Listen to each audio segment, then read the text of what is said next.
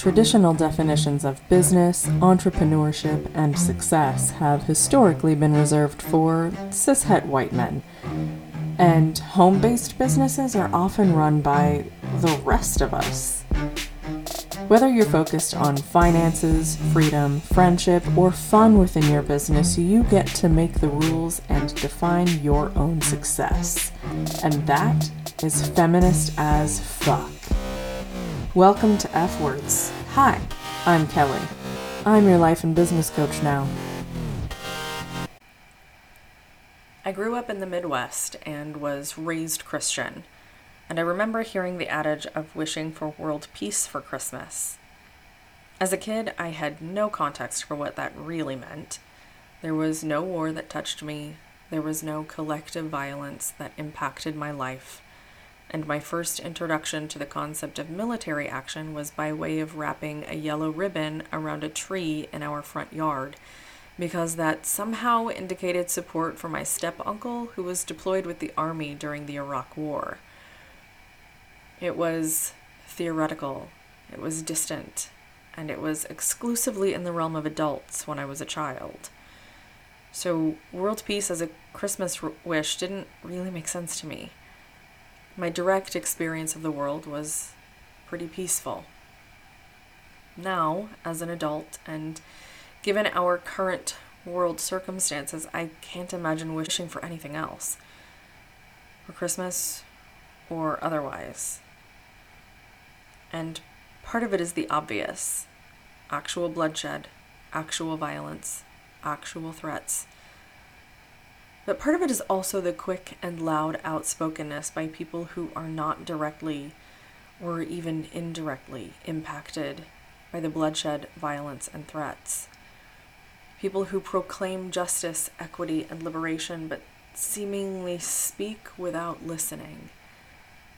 Because these people influence the people who follow them, and their audiences listen more to them than they do the people directly impacted, which can lead to other forms of bloodshed, violence, and threats.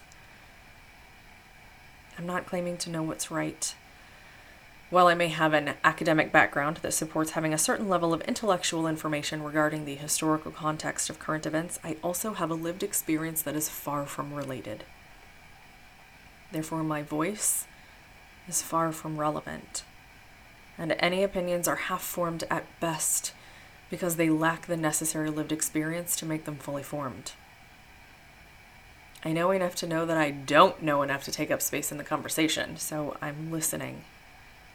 Not to mass media, not to social media influencers, but to people impacted.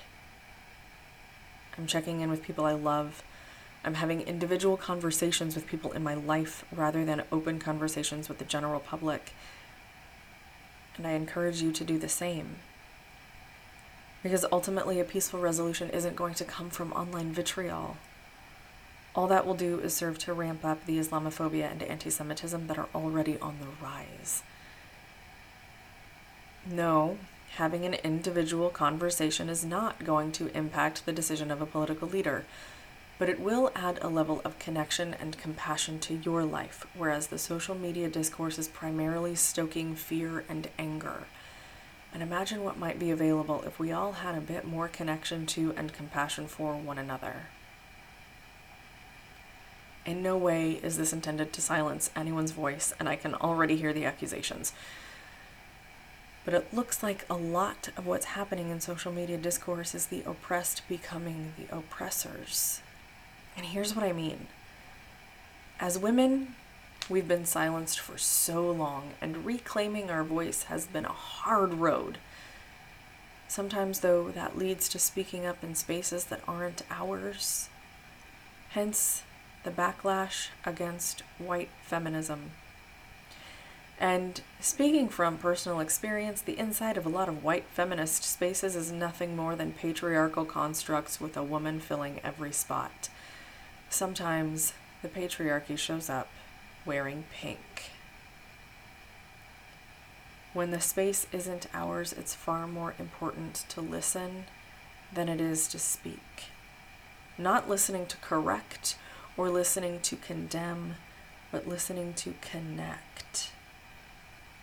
And I know that can be hard. Ultimately, though, I believe it's what our work here is as humans: connection. So if current world events seem overwhelming, get off of social media and have an actual conversation with someone about it. Check in with someone you love, see how they're doing. Offer support, even, perhaps especially, if that's just listening, compassion, and connection.